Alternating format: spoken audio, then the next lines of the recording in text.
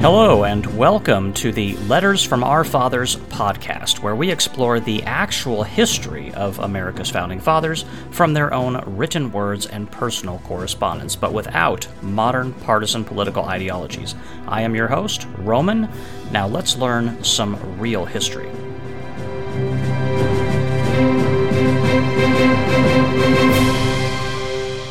All right, everybody, welcome back to the podcast. It's fantastic to have you here with me. I hope you enjoyed the previous episode. This is going to be episode number 31. And I had mentioned on the previous one that the next episode was going to be a discussion about the executive in some regard, and just kind of a punctuation of the previous few episodes. But that one's actually going to be the Monday episode. It's not going to be this one. I had corrected that towards the very end of the podcast, the previous episode, that is. And but in case you didn't listen to the episode all the way through, just FYI, this is going to actually be our short form episode for the week. So anyway, just going to be a quick discussion on this one, but still, thank you for joining me on this. And also, obviously, you can join me on patreon.com/podcast with Roman if you decide to. If not, just stick with this podcast and we'll continue to cover the Founding Fathers and the real history surrounding the Founding Fathers, of course. And it is quite a long-form podcast that we're doing here. This is not a quick mini-series podcast on the Founding Fathers. It's going to be quite a bit longer than that. So I appreciate you bearing with me on that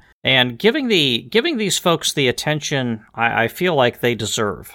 These guys, a great many of these folks went through some really trying times, and it's good we don't forget about them. So in that regard, who were the founding fathers of the United States? A lot of people get this image in their head of very specific people: Thomas Jefferson, Benjamin Franklin, George Washington, John Adams, Samuel Adams, so on and so forth. But it's not just those guys, and it's not just the people who signed the Declaration of Independence, and it's not just the folks who were there at the Constitutional Convention. I mean, the people that most folks commonly think of when they think the Founding Fathers really amounts to about 100 guys or so. And other than that, everybody else, people don't really think about the other folks. So who were the Founding Fathers really? You know, when I think about it, it's actually thousands and thousands of people, tens of thousands. And some folks might be wondering, well, who in the tens of thousands? Are you sure there's tens of thousands of founding fathers of the United States? Yes. And who are those people? Why do I say that? Well, of course, you have the men who signed the Declaration of Independence, the folks who were there at the Constitutional Convention, perhaps. And then you have, obviously, the folks who were there at the state houses during the Revolutionary War, leading up to the Revolutionary War, and also after that. You know, folks like Patrick Henry.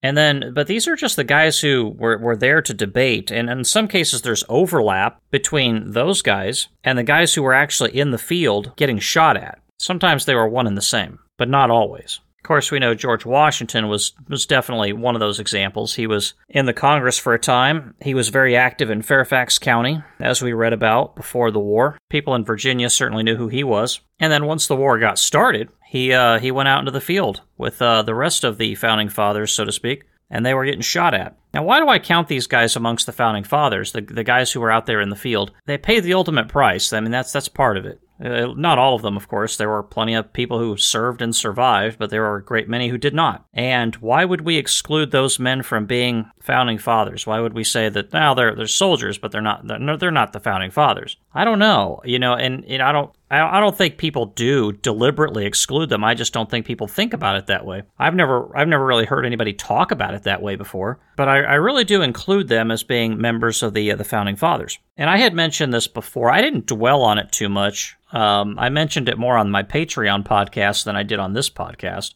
But there's one particular monument, actually, that exists in the United States of America today that really, really clearly demonstrates the sacrifice of some of these folks, and it's called the Prison Ship Martyrs Monument, or at least that's what one group calls it. It's in Fort Greene Park in Brooklyn, New York. And somewhere on that monument, it reads roughly that 11,500 Americans were killed on board these British prison ships in some of the most brutal ways possible you could possibly think to kill a human being. They died in really a torturous way. It was really quite horrible. And I've mentioned it before, and I'll say it again. It was a war crime committed by the British military. And again, I want you to let that sink in. The British military, not too long before, was the military of these colonists. It was their government. And then their government, in a war against the colonists. Many people saw this as a civil war. We've read that numerous times in the letters so far. They don't call it a revolutionary war leading up to it. They keep calling it a civil war, because that's the way they looked at it at the time. We call it the Revolutionary War, but leading up to it, it was more commonly, the potential for it was more commonly referred to it as a civil war. And that same government goes forth and proceeds to commit a war crime, essentially. Multiple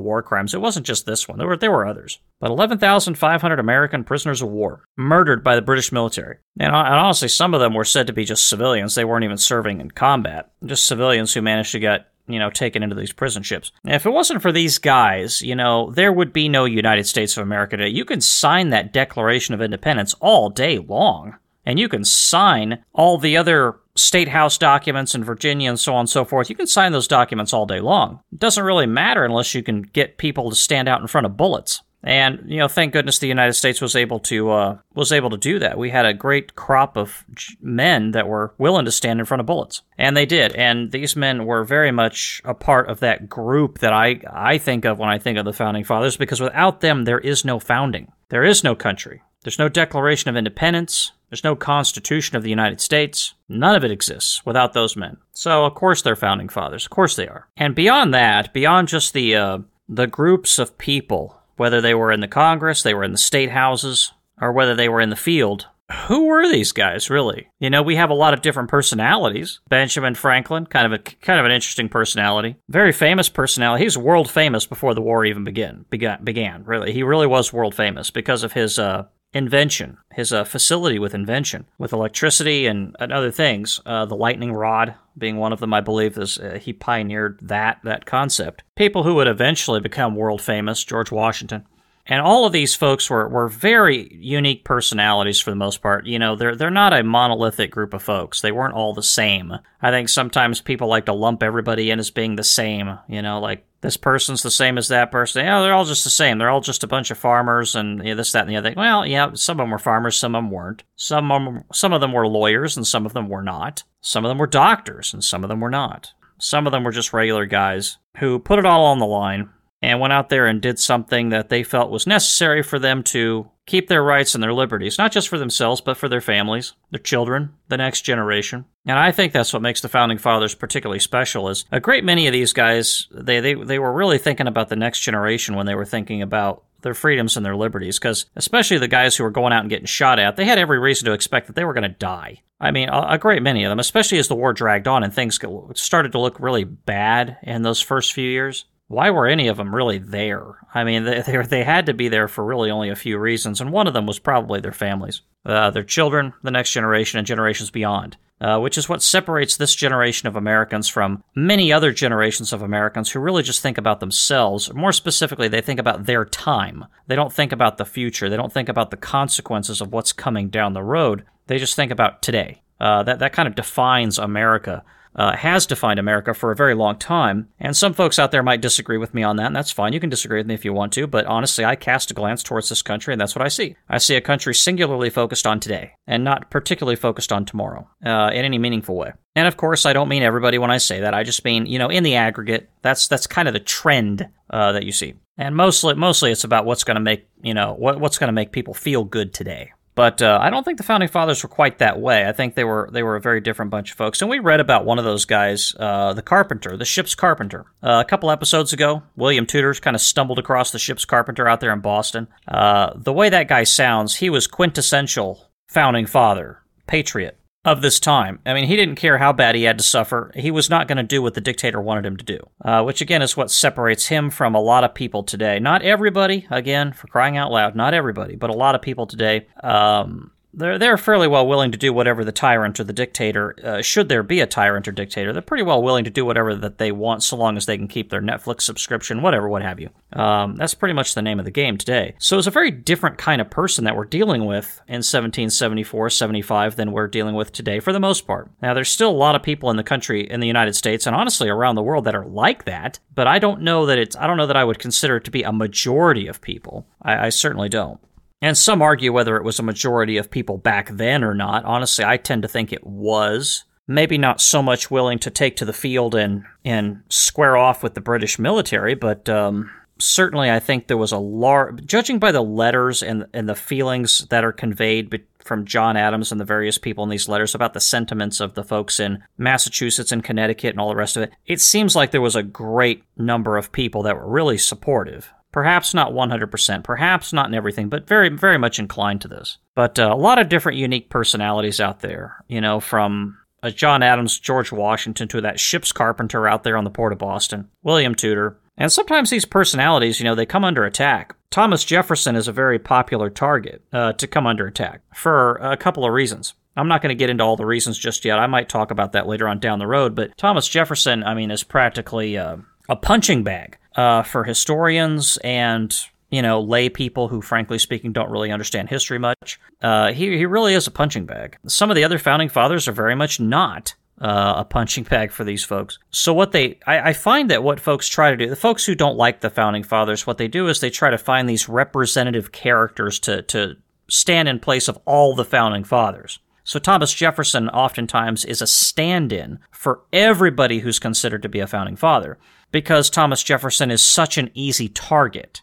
In at least a couple of ways. And I'm not saying that I agree with him being a target, by the way. I'm just saying he's an easy target. And so they try to use him to label all of the founding fathers, which is a very specious way to try to analyze the founding fathers or talk about them, because they weren't all like Thomas Jefferson. In any way you want to talk about, whether it's good qualities or bad qualities. Most people didn't have his intellect. For example, his facility with the written word, his ability to write and communicate, and also some of his more negative characteristics, they didn't have that either.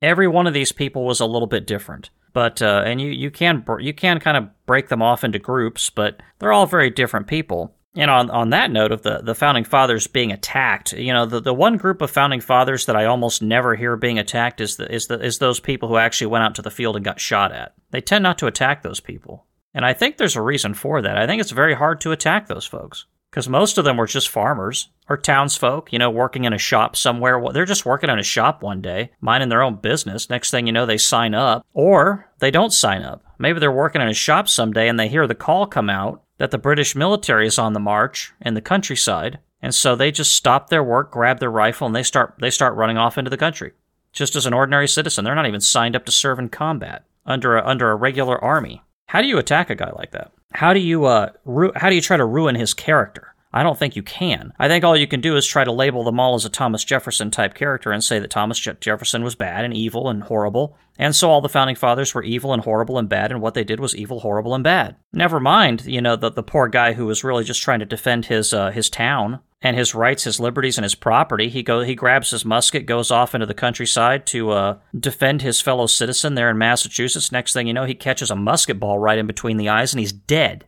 There's that founding father, too. It's not just the so-called rich Virginia farmer who's sitting up in the farmhouse, living high on the hog, which Thomas Jefferson, it's questionable whether or not he was living high on the hog at various points in his life, but let's just keep the fantasy going for a little bit longer, I suppose, to keep certain people happy. Even if you try to pretend like Thomas Jefferson was just that way all the time. Again, the vast majority of the founding fathers were not that guy, but they did believe in the same concept of liberty and freedom, like what he wrote about in the Declaration of Independence. They did believe in that, and they did believe that tyrants like King George III ought to be stopped and not listened to, and that the charters of the colonies, their constitution, shouldn't be broken by a tyrant. And that's what makes them the founding fathers. It's what they believed and what they did. And I have a great respect for those guys. I really do. Again, most of them, townsfolk and farmers.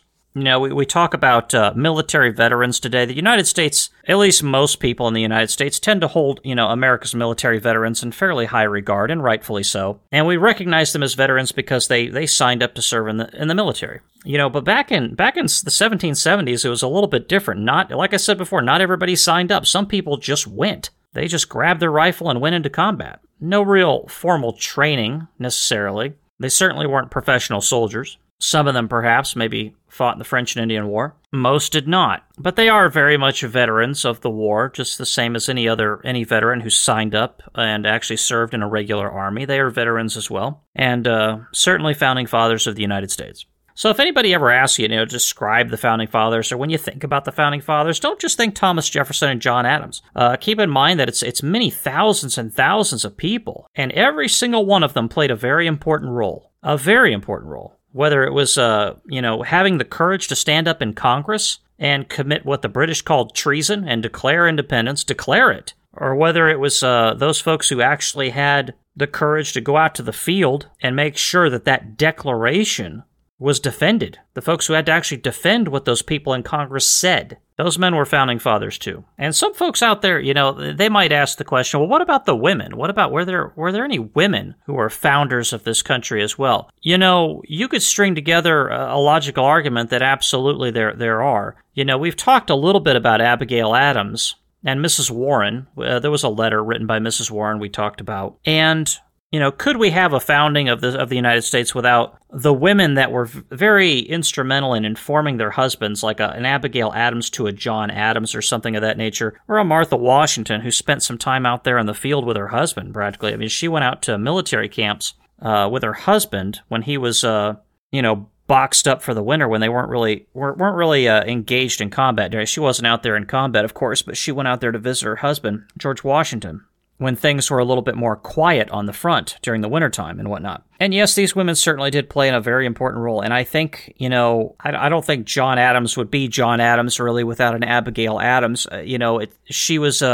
She provided him good counsel, I think, most of the time. We've read some of her letters, and she's very brilliant. And she's as much a patriot as John Adams was. It's important to remember the patriotism of these women that were very, very strong in their beliefs in liberty and freedom. I mean, some of the things you read in these letters, I mean, you can tell that they really do strongly believe in everything that the Founding Fathers were fighting for. They really do. Abigail Adams, certainly. I mean, she's right there. She's on top of it, She knows her stuff. So yeah, all these folks played a role in all this. Absolutely. And there were plenty of people in the colonies who were not at all Founding Fathers. They weren't at all. It was of course the loyalists, the people who were loyal to the British Crown, the folks who would sell their grandmother for a nickel. And we've talked about them before. I don't know whether it's so much that they would sell their grandmother for a nickel. That's certainly the case with a lot of them. The others, honestly, I think they don't care. I mean, they don't care about tyranny. They don't care about anything to do with their rights and liberties. They're perfectly happy to do whatever the king told them to do. I mean, if the king told them to put a gun to their head and pull the trigger, they'd probably do it. And we have people like that in the United States today. We know who they are. It's the go along to get along kind of crowd too. There's a little bit of that mix in there. The tyrant comes down with an order and says, you must do this, and then they just kind of go, okay, I guess I'll do it. I don't want my delicate little life upset by anything, so I'll just go ahead and do it, even if it's wrong. I'll go do it. That kind of thing. But so yeah, it's not like everybody in the colonies back then was a Founding Father. They certainly weren't. There was a whole large number of people that weren't. But the ones that were a great many people. And it was an incredible generation. They call the World War II generation the greatest generation. That is to say, the generation that fought World War II. The folks who, kind of grew up in the Great Depression and then went off to war in 1941. Do I think that they are the greatest generation? No, I do not. Oh my gosh, Roman, are you serious? What are you talking about, Roman? You mean you say they're not the greatest? I don't think that they were. I think that the Revolutionary War generation was the greatest generation. These people went to war, and let me tell you why. These people went to war when they had absolutely zero hope that they would win in the world in some cases. I mean, what reason did they have to think that they were going to win that war? I mean, don't get me wrong, some of them did believe that they were going to win. But what reason did they have, other than their hopes and their aspirations and, in some cases, just delusional mind?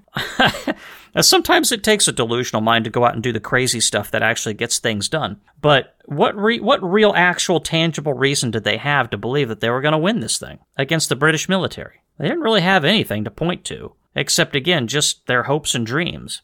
And their ability to get out there and do the hard work that needed to be done. They went ahead and did it anyway. And in some cases, they were willing to march barefoot in the snow. I'm not making that up. And they were willing to suffer the prison ships. Of course, they didn't know that was going to happen before the war. Frankly speaking, it's a good thing nobody told them about the prison ships before the war started. Otherwise, I don't know if they would have fought the war. Although, knowing these guys like I do from the letters that I read, they probably would do it anyway. At least most of them would. Some of them would probably be a little bit bashful about it, but I think most of them probably would.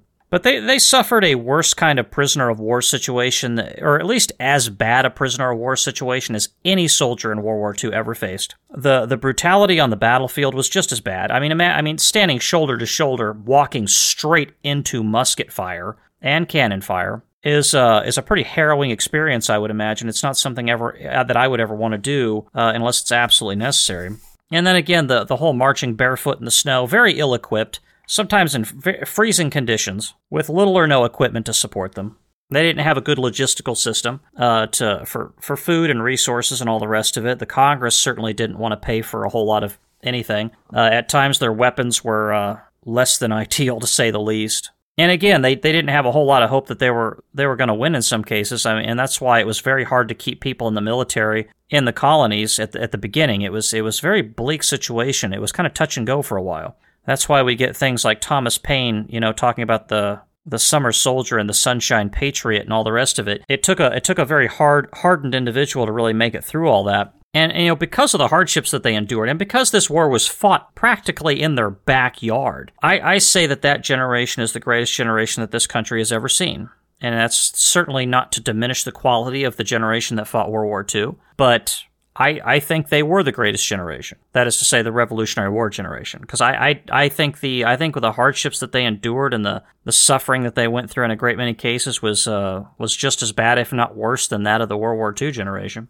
And the thing that keeps me up nights, the things that that's had me worried for many years, and I think has worried a lot of people over the various generations that this country has seen, is that this country will never see that kind of person ever again. That generation, once it was gone, the revolutionary generation, that is, it won't ever be seen again. And I don't think that's necessarily true. I think there's a great many people in the United States who are always going to be like that. The only question that really matters is will they be enough? Will there be enough of them? And in many cases, throughout the history of the country, I think the answer to that question has been yes. But will it be that way forever? I don't know. But the only way that we're ever going to have a shot at that is to teach this history, to learn this history, and understand it. Why did those men do what they did? Why were they willing to march barefoot in the snow, getting shot at by the most professional army on the planet? Why were they willing to do it? It certainly wasn't the money. It wasn't for fame and fortune. So why did they do it? They didn't have to do it. They could have just thrown in with the British,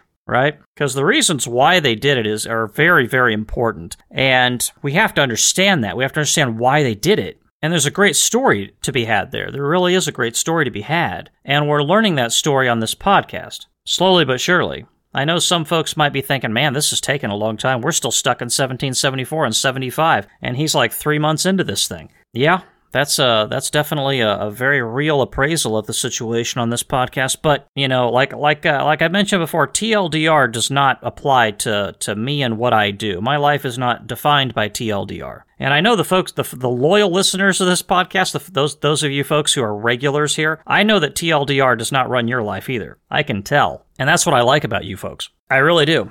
So that's why I'm happy to do this podcast with you folks. And, when you're thinking about who the Founding Fathers were and who are the characters involved and what are the personalities like and what are these groups of folks that we call the Founding Fathers, who were they? Think about, all of them. Think about the whole set of them. Not just those folks who signed the Declaration, and not just the folks who were in the Congress, and not just General Washington as far as the people out in the field and the generals perhaps that were there, but absolutely every one of them. And not just the privates, and the sergeants and the enlisted men and the officers and all the rest of it, but the folks who weren't even in the military. They just, one day they heard the British military was coming down the road to violate the rights of the colonists, and they grabbed their rifle and they went out there and they did what they had to do. Just a farmer who had a wife and kids, perhaps, out there on the farm, but he grabbed his rifle and he went anyway. And some of those farmers, they didn't come back. And think about that. The wife and kids sees the husband, the father,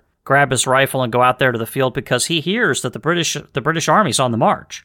And he's got to go out there and he's got to defend his community. And they're waiting and they're waiting and they're waiting. And he never comes back. But sure enough, his wife and his kids, you fast forward a few years down the road, they live in the United States of America. And it's because of him. It's because of what he did. Because he was a founding father. And I may not know exactly that man's name. In some cases I do, but in many cases I don't, and we never will know the names of all those men who went out there like that. But what we can do is we can remember the kind of person that they were, and that they were there, they were real, and they really did what they did. And there was nothing more important than their freedom and their liberty. And shouldn't we feel the same today? Nothing is more important than our freedom and our liberty. Why? Because that's the thing that can last. That Netflix subscription and all the rest of it, it's going to be gone someday. But that freedom and that liberty can last for generations. And we have it today in the United States of America to the extent we still do have it, and we've lost some of it, but we do still have a lot of it. And the reason why we do is because of that guy, in 1775. In part, amongst other things. He's not the only reason why, but that's a big part of it. And think about him when you think of the Founding Fathers, not just Benjamin Franklin. And so I certainly appreciate you folks joining me on this episode as I talk about who the Founding Fathers were. They're the personalities, but also the groups of folks, behind the scenes that you don't really think about.